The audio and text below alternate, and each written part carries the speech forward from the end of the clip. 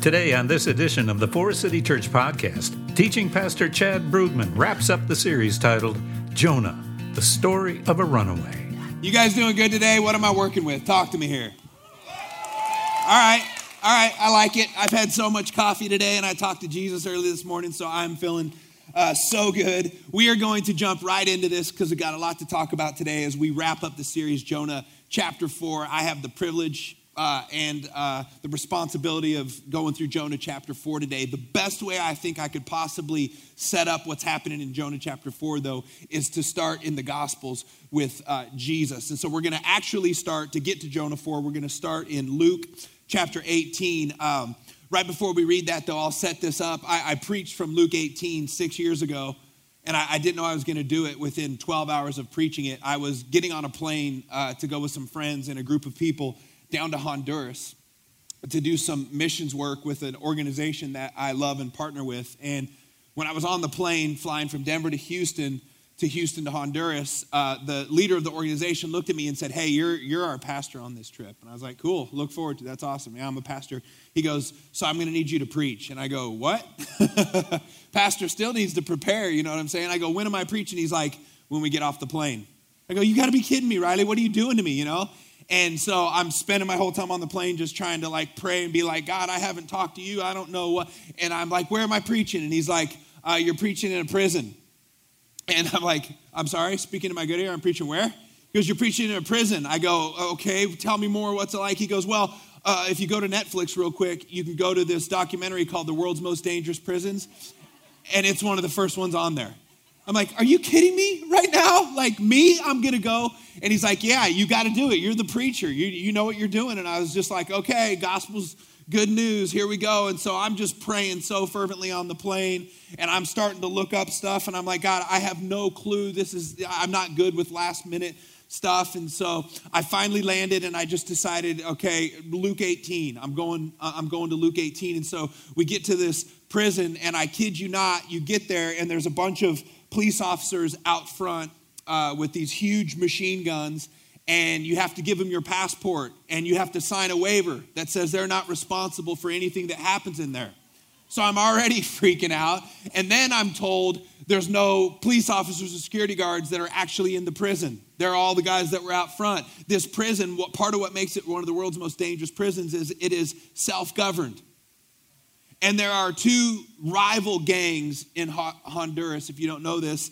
One of them, the biggest gang in Honduras, and it really actually carries quite a bit of clout and power in other countries as well for drugs and different reasons, but it's called the 18th Street Gang.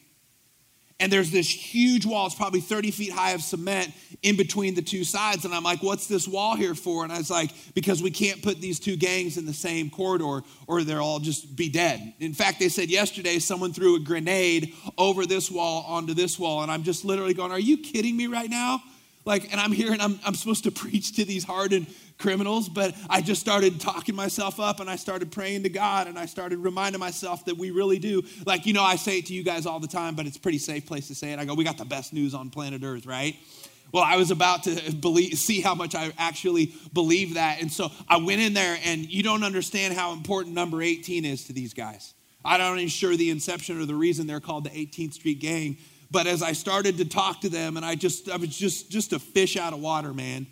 And I was so nervous. I'm like, "God, how do I relate to them?" As I started, I said, "Oh, if you have Bibles, open up your Bibles to Luke 18. And I said 18, and everyone's like, yeah. And I'm like, "Oh, this is easy.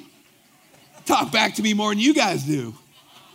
And I had no clue at the time that you just say the number 18 and they get all excited because that's their whole life, the 18th Street Gang. I go, "We're going to go to Luke 18. Isn't God good, though? I'm on a plane. I don't know anything about this. And God led my heart to Luke 18. And so I just did a real simple message called The Pastor and the Prisoner. And I'm going to read Luke chapter 18 now. This is what it says. This is Jesus. Some Pharisees were asking him about some of the things in his kingdom, not because they cared about it, but because they wanted to trap him. And this was a story he decided to tell these Pharisees. He said, "To some who were confident in their own righteousness," because we're talking today about the righteousness of Christ versus our own righteousness. He said, "To those who were confident in their own righteousness and looked down on everyone else, because rest assured for a city, when you are confident in who you are yourself, and your confidence doesn't come wholly and solely based on the goodness and mercy of Jesus Christ, you will by default start to look down on everyone else. You understand that? You'll just start to see everyone else is the problem. Everyone else is the enemy. You're the victor. They're the victims. You're the hero of the story. They're the villains of the story. They look down on everyone else. So Jesus told them this story. 2 men went up to the temple to pray. One a Pharisee. Now, when I was preaching to these guys, I stopped and I said, all right, gentlemen, I'm gonna change the word Pharisee for the word pastor, because that's what I am. So put me into this guy's place.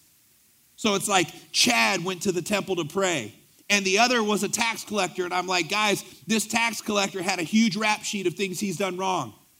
In his culture, he was considered the scum of the earth. He was the most hated person in his community. Some of you guys, because of what you've went through and done to get in here, I told these prisoners, you can relate. So we're going to call the tax collector the prisoner. So we got the pastor and we got the prisoner, right?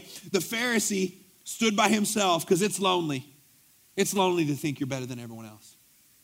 It becomes a lonely life to start pitting yourself up against everyone else. The Pharisee stood by himself and prayed, God, I thank you that I'm not like other people. Sorry, that's how I pictured him praying. I'm not like robbers, evildoers, adulterers, or even like this prisoner or tax collector. I fast twice a week. He starts going into his personal resume, right? Because he's all about his own righteousness. I fast twice a week and I give 1/10 of all I get. Now listen to this, but the tax collector, or I said to those gentlemen in that prison, but the prisoner just did this. Stood at a distance, he would not even look up to heaven, but beat his breast and said this. I think this might be, if you could just have one prayer for the rest of your life, this might be it right here. Oh God, have mercy on me, a sinner.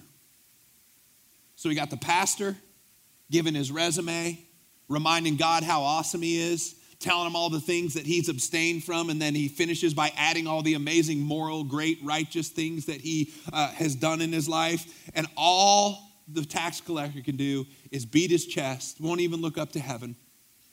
There's 2 different postures here, right? One's standing, one's kneeling, and won't even look up to heaven. 2 different postures between the pastor and between the prisoner. Listen to what Jesus says, guys. This is so fundamental. This isn't some just nice little story. This is massive amounts of theology right here. The implications are huge. Jesus says, I tell you that this man, pointing to the prisoner, not the preacher, this man, it says, went home justified before God. For all those who exalt themselves will be humbled, and those who humble themselves will be exalted. And I remember getting to tell these prisoners, I'm no better than them. I said, I don't have your rap sheet. I haven't murdered anyone. I haven't raped anyone. I haven't been in part of drug cartels. I think I stole a Jodeci and a Public Enemy CD in high school. I think that's like the biggest. I go over the speed limit quite often. I'm not proud of that, but I have a lead foot. I do that. Other than that, though, I can't compare. There was one guy I talked to right before I went up to preach that told me he was in for murdering 12 people in a gang fight. Like, I can't even compare. And I started to tell these guys, if you compare rap sheets between what you guys have all cumulatively done in here and then some of the best people on planet Earth, it wouldn't even compare. But the justification that was received in that moment in this story that Jesus is telling is going by the person with by far the bigger rap sheet.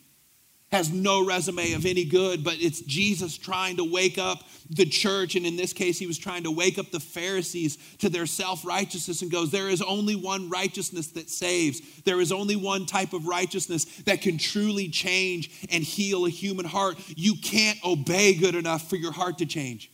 You can't, in fact, you'll just start getting angry at people who aren't obeying as much as you. You ever do that? I'm just telling on myself, I'm guilty of that.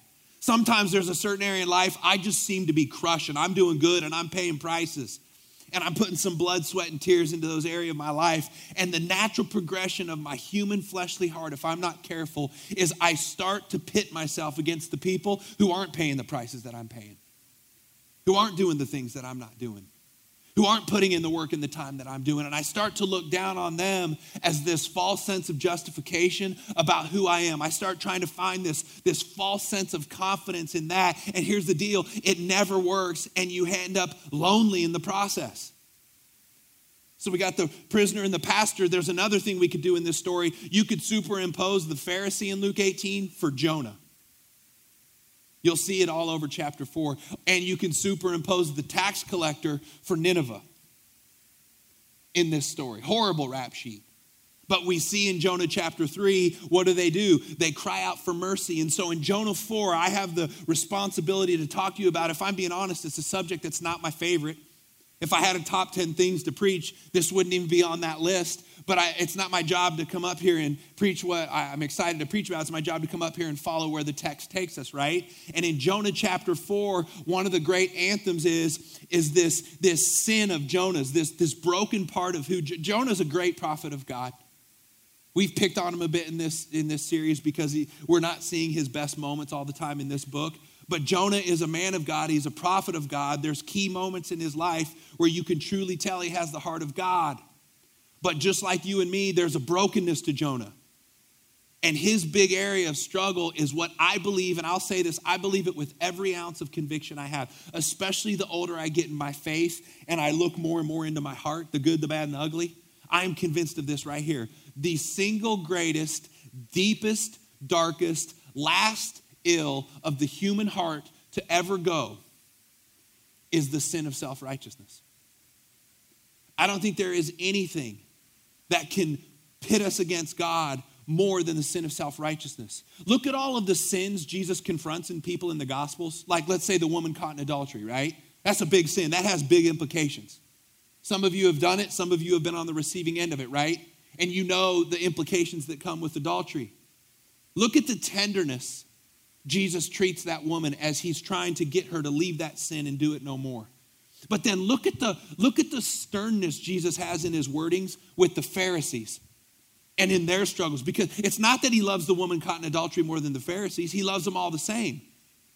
But he knows the danger and the depths of the sin of self-righteousness. Here's why. Because of how subtle it is. And because you can cloak our self-righteous acts in all kinds of nobility. And because he knows the human heart is so tempted to want to put the burden of salvation on ourselves instead of putting the burden of salvation on the cross of Jesus Christ. And so Jesus just isn't having it.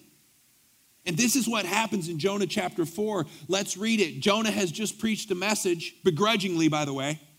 He obeyed God, but it took him a belly of a whale and a thunderstorm in a boat and almost dying. And then he not only finally obeys, but he does it, the Bible says, begrudgingly.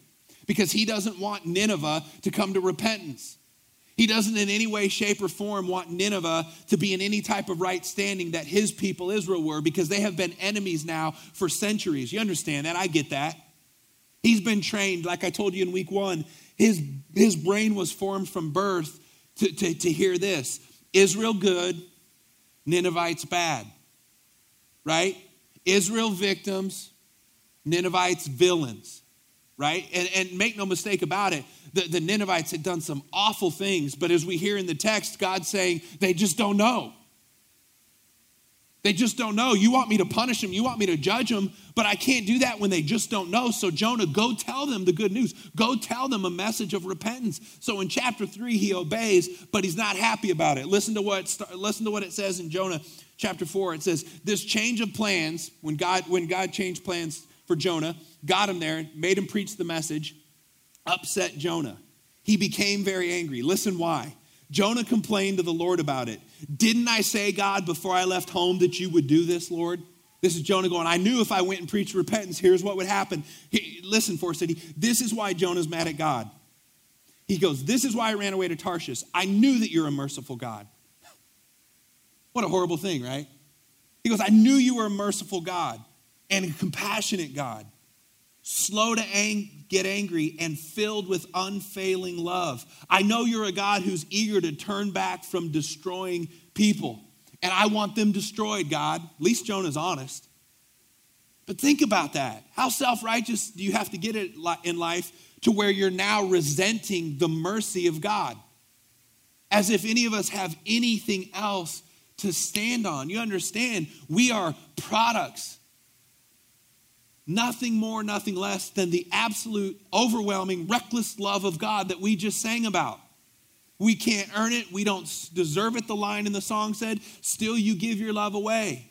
Jonah's just as much. The fact that Jonah is breathing is the sovereign mercy of God. and he's lost it in his self-righteous and religious attempts at being good for God. And so now he's like, I know you're good.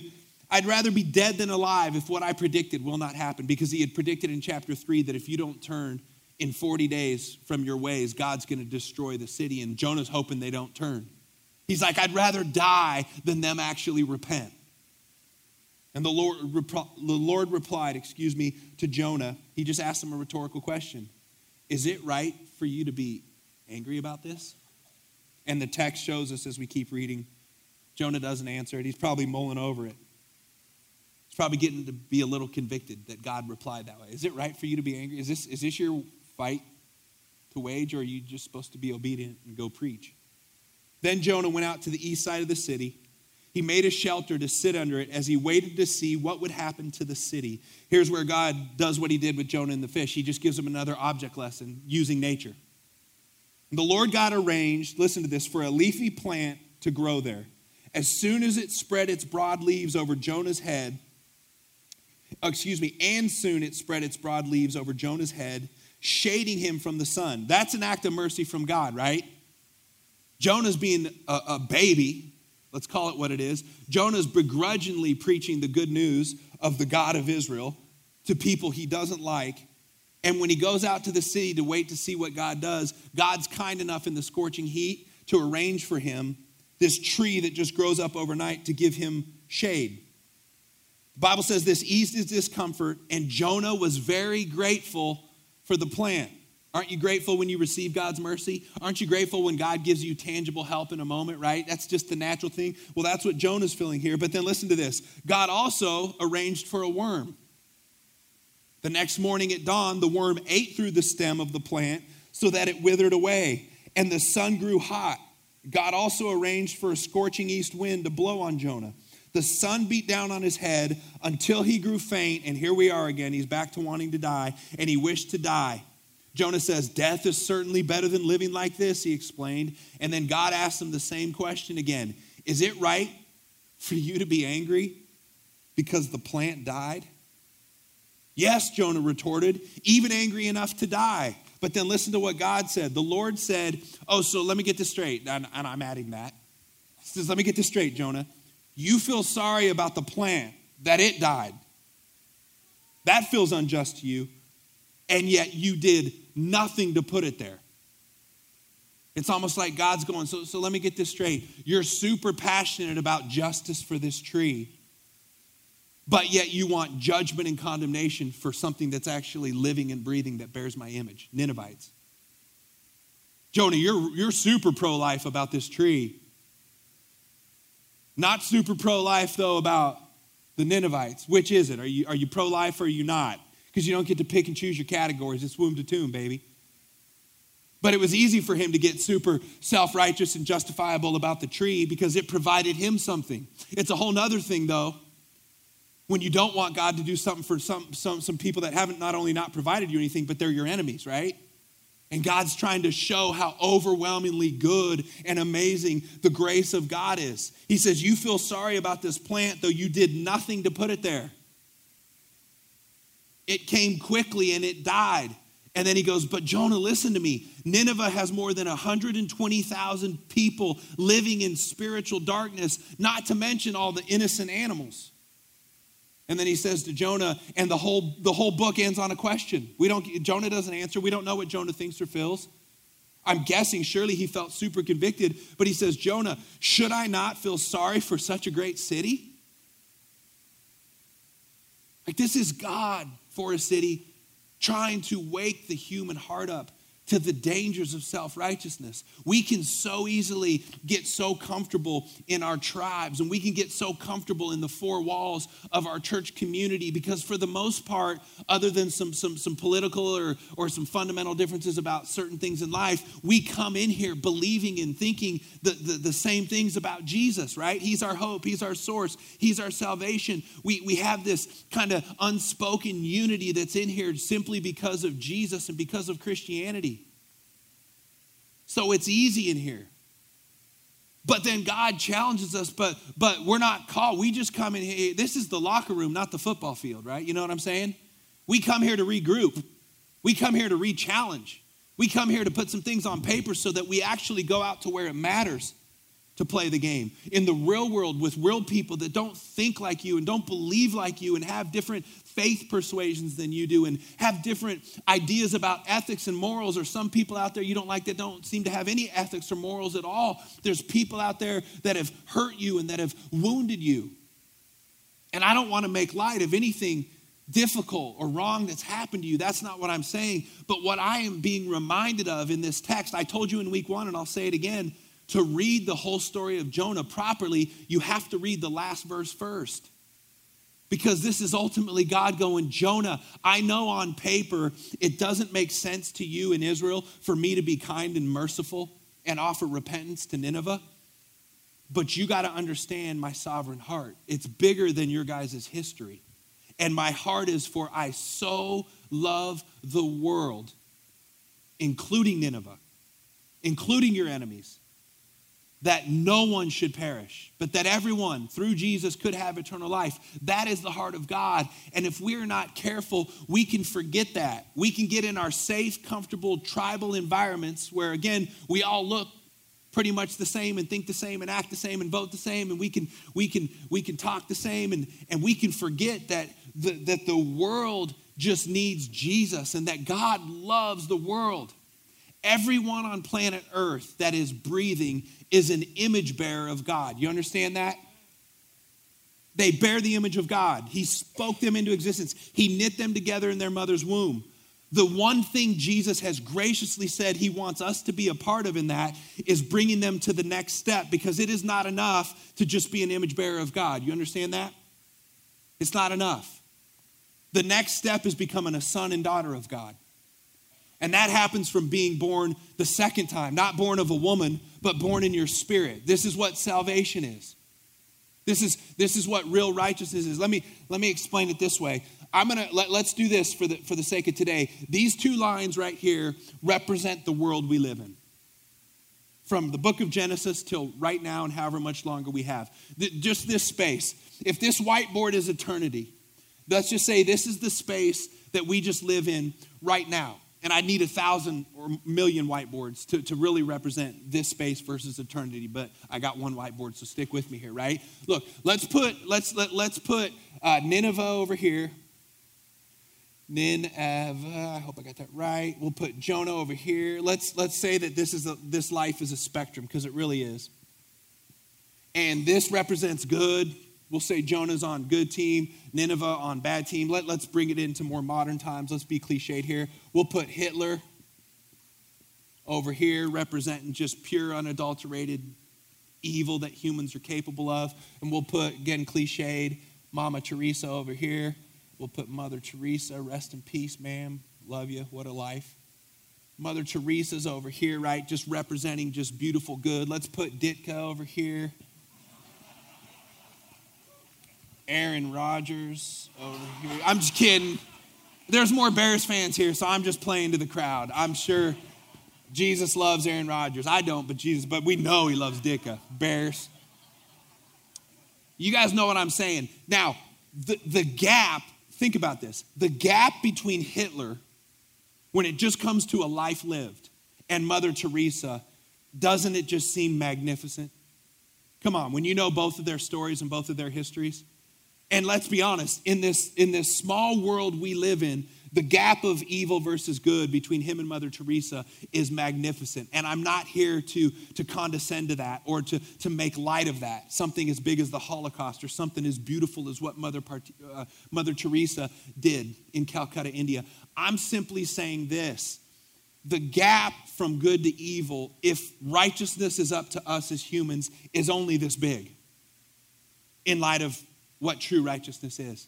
Again, I would need 1,000 other whiteboards to illustrate this, but if you look at the size of this gap, and then you look at the distance of the gap between Hitler, Mother Teresa, Jonah, Nineveh, and what Jesus did on the cross, it is completely otherworldly. You understand that? This is the kingdom of heaven. It is so fundamentally, this is why so many people, when Jesus physically came here and started teaching the kingdom, they wanted to put him on a cross. It disrupted everything we as humans have been taught from birth, including it disrupted religion that was supposed to be pure and holy. Because the Pharisees had done what we've done with every other world religion, just turned it into a series of works. They wouldn't have used the word karma, but that's what they were hoping. If I jump through the Torah hoops good enough, then Yahweh God is supposedly, according to things like Deuteronomy 28 and other things, he's supposed to bless me big time. And so it became a big game for the Israelites by first century of just who can obey the best. And this is why the Pharisees had so much power and position, was because they just knew they were the Michael Jordans of piety. They knew how to outbehave everyone. They did it at a high professional level. But the message of the cross is our only hope is in the mercy of Jesus Christ. And can I tell you some really, really good news today? It is so freeing to confront self-righteousness in your own heart and your own life, and to do it often. It would be easy for me as a preacher to come up here and be like, we got to quit being self-righteous and pound the table and point at you guys and act like I've got it figured out and you don't. And we just need to be nicer to the world, and we all need to kumbaya and be unified. It would, but listen to me. I am not preaching at you. I'm preaching at me right now. But here's what I want you to hear my heart. Please hear my heart. It is such a freeing thing to deal with and keep letting God remove more and more of the self-righteousness from your life. And I know on paper it can be scary because you're like, I'm not supposed to like those people, and I'm supposed to fight for this cause, and I'm supposed to speak up. And listen to me, there's always a time to speak up. I'm not talking so much about what you're saying, I'm talking about our tone as believers. Because behind other people who don't think like you or act like you or look like you or come from the same country or vote like you or spend their money like you or have morals or ethics like you, behind them is a story. And you have to keep coming back to, they bear the image of God, and my heart for them should be onefold. I want them to become sons and daughters of God. I want them to receive the invitation of Jesus. Do you think telling them to just get better and act more like you is going to ever bring anyone to Jesus or make people excited? Do you think that's going to put off the aroma of Christ to the world? No. You know what I want people to know? I was lost and he took me in. I was kidnapped by the enemy and he ransomed me. I was completely broken in my own self, and he picked me up and he turned me around and he placed my feet on solid ground. I thank God, right? We sang it today. That's not just a fun song to sing to get church started. That's our stories. And we can never forget that the chief currency of the kingdom of God is solely the mercy of God. When you are a product of a gift, I will know that you believe that, not because you say it, but by how you treat people. The world will know us by how we treat each other. The world will know Jesus. It is so freeing. Listen, I want us to all be nicer for the good of people that I want to come to Jesus, but can we just be selfish for a minute? I want you to be as free as possible on this side of eternity. And I just don't think self-righteousness in most of us probably gets looked at enough. Or having a real honest conversation between you and God, like him and Jonah were having, about some of the things in your heart that you wish, God, like, could you just change my heart? Could you just give me God goggles? Could you help me to start seeing this person the way you do, Jesus? I got a whole list of people that I pray for that I don't like very much. And all I keep asking Jesus is, would you please take my heart of stone towards these people and give me your heart of flesh for them? Because I don't really like them. They hurt me. They wronged me. They deeply misunderstood me. They misrepresented me. They abused me in my innocence. But Jesus, I got this one life to live. And I can be self-righteous towards them, and hoping for their destruction and hoping for their bad. And here's what I've learned about that. Sometimes, guess what? They end up reaping what they've sown, and as soon as one of my enemies does, I never feel the gratification or joy I thought I would. You know what I'm saying? It's because God's heart's broken when people reap what they sow. God's heart's broken when people are reaping destruction because their actions have been destruction. He's not happy about it. He's not up there going, yeah, that's justice. He's going, this is not what I wanted for you. You're now reaping what you've sown because of some destructive stuff, and this is not what I want for you. God wasn't mad at any of those prisoners in Honduras. He wept for them. Man, I preached so boldly that day. I wish I had it on film. I don't watch myself back because it's weird. I don't like it. I don't like my voice. You hear your voice on tape or something, and it's just awful. It's just, that's me. Like, I would watch that one back. There was a holy, anointed, Holy Spirit-led boldness that I preached to those prisoners. And I think the most powerful thing I did was I put the burden on me, the preacher, and put the blessing on them, the prisoner. Because that's what Luke 18 did.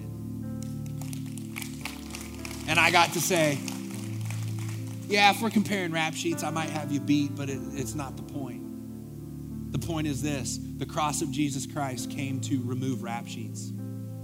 He casts our sea, the Bible says, into the sea of forgetfulness. He throws our sins as far as the east meets the west. The key, though, is it's him that does it. It's the cross of Jesus Christ. Look, there's very consequential things that happen in this gap right here. I'm not going to make light of that. There's big global world things going on, and there's really big things going on in your own personal life. I am not, don't hear me today or you miss my heart. I don't want to condescend to the reality of how big some of the things that happen, but you still have to remember, so that you can be as free and as whole and as happy as possible. This is the real gap that matters. And the only way you can get out of this gap and over to this gap is through Jesus Christ, and waking up every day and praying the same thing that made up story Jesus did in Luke 18. Lord, have mercy on me, a sinner. That's such a freeing prayer. Sounds like a rough one, doesn't it? I pray every morning. I have 4 pages that I use as a template, because some of you are great prayers. I'm ADD, and so I need structure. So I have 4 pages of liturgies. Most of it's Bible verses that I pray back to God. Some of it are ancient prayers from very wonderful people that prayed better words than me. So I just use theirs. There's only one of the prayers, though, in all of my 4 pages of prayers that I pray. There's only one prayer that I repeat over and over multiple times. And it's simply this: Lord Jesus Christ, Son of the living God, have mercy on me today, a sinner. Every morning, 4, 5, 6 times in my prayer time. It's the one thing I repeat: Lord Jesus Christ, Son of the living God, please have mercy on me today, a sinner. And it sounds like a tough prayer. It's a beautiful prayer, because I know that mercy is there, and I know God loves mercy. Right, James, Jesus' half-brother, would write it to the church: mercy triumphs over judgment. Jesus would say it in the Beatitudes: blessed are the merciful, for they shall be shown mercy. I want that for this church. I want a church that's so free in themselves because they know they're the righteousness of Christ. It is not a righteousness of your own. Paul said it. I quote it all the time because it's fundamental to our faith. We are justified by grace. If you're new to church, please hear me. Grace is free, unmerited favor and love of God. Free, it's a gift. Can't earn it, can't deserve it. Free, unmerited favor and love of God. Paul says we are justified by grace through what? Just believing in it. That may sound like an easy deal. No, faith in a free gift that literally justifies you, that can only be a miracle from God. You understand that? And I'm going to offer people who have never received that grace, in a spoiler alert, in a minute or two here, I'm going to offer you that. But can I remind us as people who have long taken Jesus up on that offer, that I don't believe that is a one-time transaction, meaning this: I believe you go back to the fact that we are products of a gift over and over and over. And as you do that, you are literally allowing God, through his Holy Spirit, to change you and soften you and mold you from the inside out. When you know you're a product of mercy and nothing more and nothing less, you start to just naturally be more grateful. You start to see the world through some more divine lenses and some more holy lenses than you used to, because you wake up every day and yes, people are crazy, and yes, this world is crazy, and sometimes our nation is crazy, and people at work are crazy. But when you remember, when you have that accountability of today's a gift,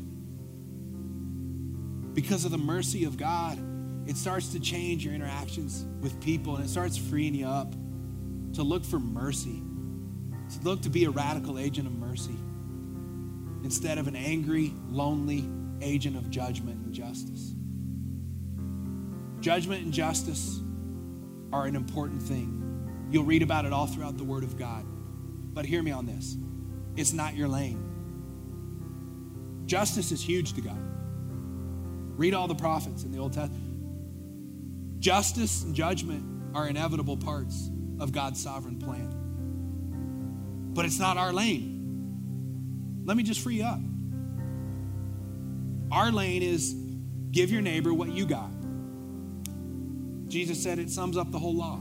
You want to know your lane? Receive the love of God every day. Remind yourself that you are a product of perfected mercy that he showed you on the cross. And then go give that to your neighbors.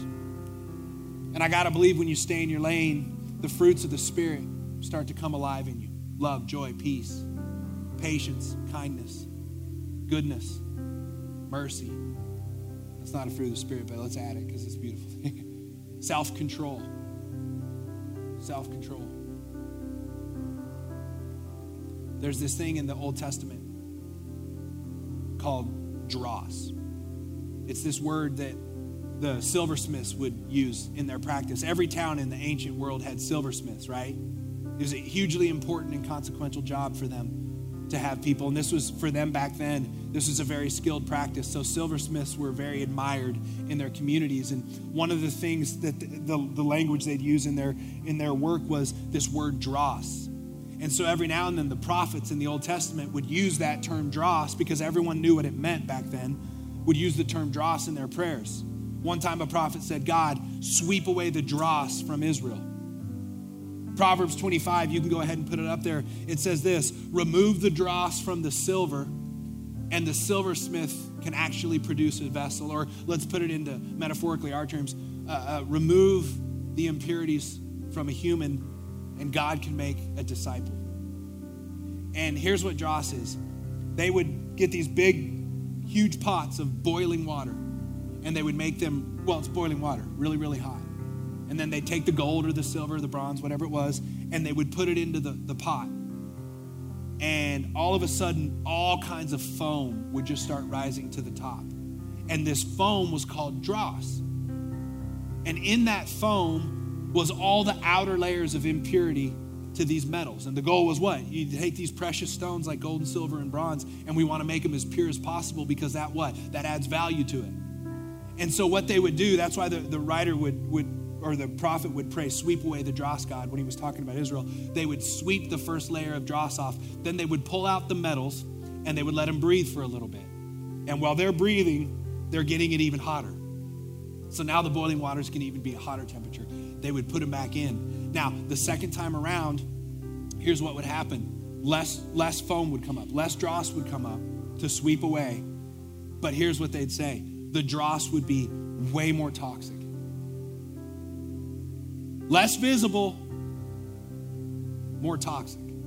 Then they'd pull out the metals, let them breathe, and then one more time, they'd get it even hotter because they're trying now to get to the deepest impurities. They'd put it in there, and very little foam would come up. But now this dross is like deadly in its contents. Very little, hard to see, hard to recognize, which makes it even more deadly. You know what I'm getting at here, right? This is what I think self-righteousness is. It's the last greatest ill of the human heart to be sanctified by God in his grace. And it is so toxic. This is why Jesus had such strong language for the sin of the Pharisees compared to the sins of others. Not because he's ranking sin, it all needs to be saved, but because he's simply saying this is the most subtle yet deadly sin you can have, is when you start thinking you're better than anyone else on planet Earth. You start thinking you're more worthy of anything else or more entitled of anything else than anyone on planet Earth. This globe will sovereignly, by God's grace, be a product of mercy and mercy alone because of one thing, the cross of Jesus Christ and the cross of Jesus Christ alone. This is why this message, although not the funnest or easiest one or lightest one to talk, it's so important because nothing is more subtle yet more toxic than any self-righteousness we still possess. And so this is just kind of a weekend of going back to the cross. and saying, Jesus, anything in me that is not of your heart for other people, please take it away from me. Please forgive me. Please wash me white as snow. Please give me your eyes for this world, even for my enemies, even for the people I don't like, because my eyes aren't getting the job done. And I want to walk in the peace, Jesus, and the freedom that you walked in. This is it. This is our salvation. If you don't know Jesus in here, the Bible says this in 2 Corinthians. It says, he, Jesus, who knew no sin, never sinned, became sin for us that we might become the righteousness of God. In other words, Jesus came and gave us what he deserved and took from us what we deserved. And he does it compelled fully by love for you. You are loved right now. It doesn't matter your rap sheet. It was so fun preaching to those guys in that prison that day and telling them what I just told you. This is what separates Christianity from all other world religions. So much of what religious practice looks the same between Buddhism, Hinduism, Islam, Christianity, all of it. You know what's fundamentally separate and different about Christianity and why we call Christ King and the one way, the truth, the life, and nobody comes, is because of righteousness by grace through faith. Every other world religion is probably, I would say, graciously, well-meaning attempt to work closer to here on the spectrum, away from here, in hopes that if there's a good God up there, he'll let you have some kind of life after death. Just keep working. And what a miserable existence to just keep trying, because you got to kind of kick people off and bump people in different countries and different tribes and different religions. And Jesus just comes and obliterates it and says, that's such a small gap, run to the cross. Fix your eyes on Jesus, the author and the perfecter of your faith, who for the joy set before you endured the cross, scorning its shame. That's what Jesus says. So now I end with this. It's the best part for me, at least, because I live for this. I remember when someone invited me when I was 23 to know Jesus, and I accepted, and it changed my life forever. It changed my kids' life. I wouldn't have known it at the time because I didn't have kids for a lot of years after that, but I didn't know the trajectory it would change, the life it would give my kids. I'm far from a perfect father, but I can't imagine the father I would have been to my kids without knowing Jesus. Just too much bad things potentially in me. I can't think of the husband I would not have been for my sweet wife if it weren't for Jesus. His kindness and his mercy is what holds me accountable on all those fronts and makes me want to do right by the most important people in my life. And I got that invitation and I received it by faith. And if you're in here today, and let's do this out of respect with every head bowed and every eye closed. If you've never received the invitation of salvation for Jesus, I just want to offer that to you right now. I'm telling you, it's the single greatest decision and most consequential decision you will ever make in your life. And Jesus just gives you the invitation. He says, come to me, all you who are weary and burdened, and I will give you rest for your souls. He says, you take my burden, it's light. You take my yoke, it's easy, and I'll take yours. Let's trade out because I can handle yours, you can't. And I want you to have mine. Jesus just loves you. And so he says, please come. And I will fill you with streams of living water. The Bible says if you confess with your mouth, but also, just as importantly, believe in your heart that Jesus is Lord. And if you will confess your sins, he will save you. All who call on the name of the Lord shall be saved. If that's you, it might be one person, it might be 20. I don't know if you're online listening to this on the podcast. Would you just real quickly, would you just raise your hand? If you say, I want to receive that invitation today. Thank you, thank you, thank you, thank you, thank you. Come over here. Would you just keep that hand up? Just you, me, and Jesus knowing that. Thank you. I see that, sir. That's so awesome. I'm telling you, never be the same again. Forest City, for those of you who have long ever made that decision, can we pray for them right now? Jesus, we ask that you would fill these people who by faith have received your invitation. Would you fill them to overflowing with your Holy Spirit? Would you be so kind to them right now? God, I pray that you would confirm in their hearts, like you say through your Holy Spirit, what they've just done. God, bring them beauty and bring them life. Change their hearts right now from the inside out. Thank you, God. God, that they are being born again. They're crossing over from death to life, God. This is the greatest miracle on planet Earth, and it just happened today. And we say thank you for that. For the rest of us who have long already made that decision, may we rest this week in our righteousness. May we constantly keep at the forefront of our minds that we are nothing more and nothing less than the products of a gift, the mercy of God. And I end like I love to with the priestly blessing. If you guys will look at me while I pray this over you, because this is not my words. This is God's heart that he told the pastors and priests to pray over the people. May God bless you this week, Forest City. May he keep you in the grip of his grace. May he cause his face to shine all over every single one of you. May he be radically gracious to each one of you this week. May he turn his countenance towards us. And may every single one of you today go out of here with a peace that passes understanding, that guards your heart and guards your mind in Christ Jesus. This is the heart of the Lord, and today was the word of the Lord. We love you guys. Now go and buy some uniforms for those precious kids. They deserve it, all right?